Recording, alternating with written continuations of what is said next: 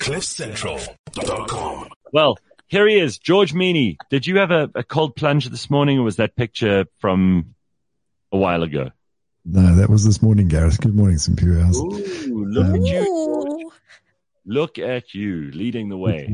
This morning was honestly the coldest that I've experienced it since I started doing it a couple of weeks back. Yeah? It was cold. That water was about 13 degrees. Good. And a funny thing happens when you get into that cold water is the condensation out of your breath immediately happens. You Really? immediately kind of breathe that condensation. Jesus. I mean, well done to you, George. It's not something I could do. All right. So what have you got for us on what have you got for us on the agenda this morning? I was in two minds this morning. I got my feet into the step. I was like, Oof. shit, this is cold. Hell This no. is Count proper. me out. But I did it. I just plunged and it went. So that's fine. All right, what so have you got for us this morning, George? First things first, Volvo gave me this beautiful C40 to drive for the last week. Nice. It is a really nice car. It's shorter than my I-Pace, taller, feels like a proper SUV, but a really nice car to drive. There's a couple of features on this car that I think Volvo have got right. And the first one is the LED headlights. I didn't know the car had the feature until I went to gym the other night and it was dark.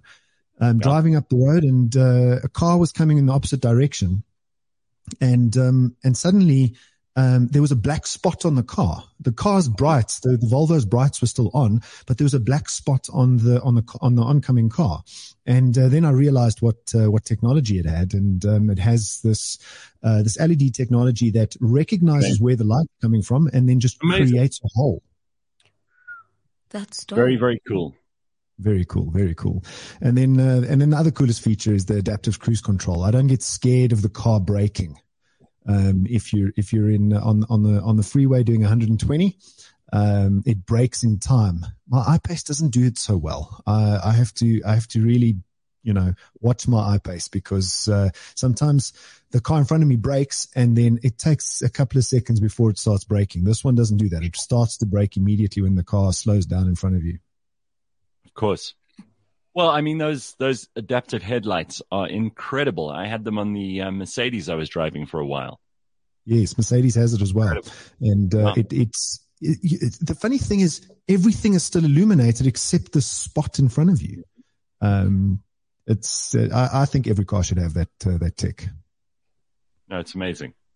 That is the kind of tech that I always could, I'm blown away by. Lots and lots of things, but that to me is tremendous. That's and I think it should be a standard safety feature. There should be a couple of things like airbags.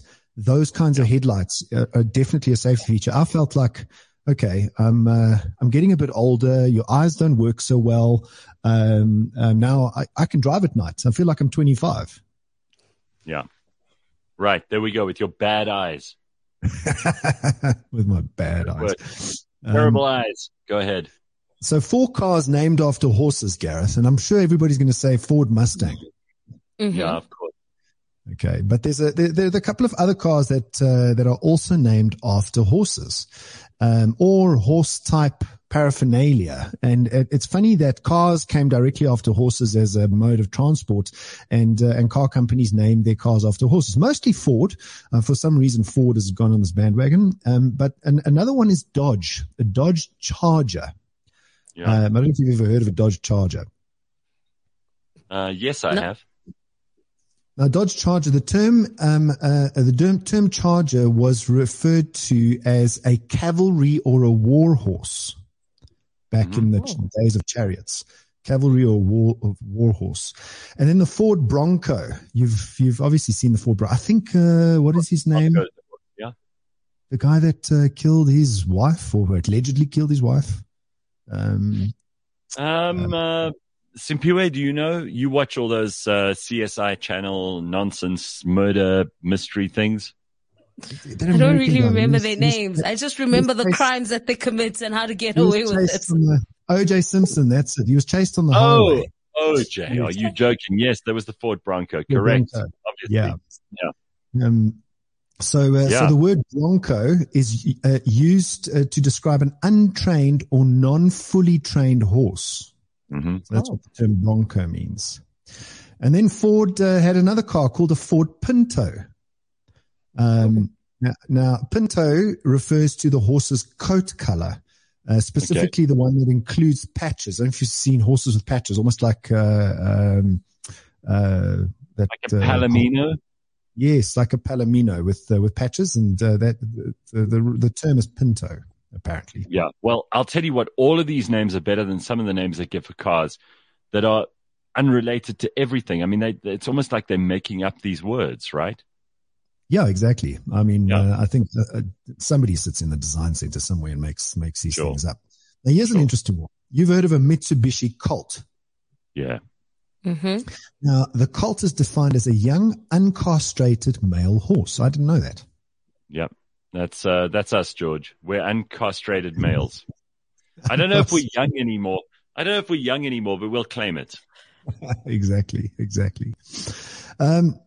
And then moving on to a question that I think will get a bit of revolt if suggested, and that is: would you pump your own fuel in South Africa? No. I don't even know where to start. No. If you went straight out of the gates with a no, okay. Would you, George? I don't think so. I mean, I think we're spoilt in South Africa, to be honest. With in overseas, you do everything yourself. You clean your house yourself. You make your bed yourself. You wash the dishes yourself. You pump your fuel yourself. So there were two states that had laws that still forced pump attendance, and one of them was Oregon. And recently, in the last month, Oregon has finally abolished the law that attendants have to pump fuel. Now, this law comes from the early 1900s, where it was a safety issue. And they didn't want a person climbing out of their car and pumping fuel and spilling it all over the place and then potential fire. So that's where the pump attendants actually come from. So Oregon is one of the last states to now abolish this law, where attendants don't have to help you. You can help yourself. So it remains to be seen what happens, because usually there's a couple of cents in terms of dollars per liter or per gallon that you save if you pump fuel yourself. But would you do it in South Africa? I don't think South Africa. I'm not rushing to do it. I think it's probably better that the people who know how to do it, and also for the garages themselves, so that they know what to charge you. I mean, these guys they're good at what they do. They're trained to do what they do. I think it's also employment. It's a job creation. Not a bad idea. Richard has a question for you, George. He says, I'm moving with my wife to Libreville in Gabon. Would it be worth buying a car there? And is it true that you could just use a valid foreign driver's license? Do you know anything about that? Yeah. So Richard, I mean, funnily enough, I spoke to one of my colleagues about this the other day, because they were going to or came from one of the African countries, and you can use a South African driver's license for up to 6 months in an African country. So up to 6 months, I believe. You see, Simpiwe, this is why we have George on the show. Do you see that? Yes. But in that 6 months, do you then have to do a new license in the foreign country? I'd have to go and look into that, Simpiwe. I don't know. It's just that's about all I know. So you can use it, and I believe it's for up to 6 months. Okay, how about this question, George? Do you have a favorite stretch of road in South Africa? Mine is Meyringspoort, according to Congo Chris. Congo, I've never heard of Meyringspoort, but my favorite stretch of road is probably the one going up to the Kruger Park just after Nelspruit. There's a mountainous area there. That's a nice stretch of road to drive. Beautiful. All right, everybody. I'm afraid that's all we've got time for this morning.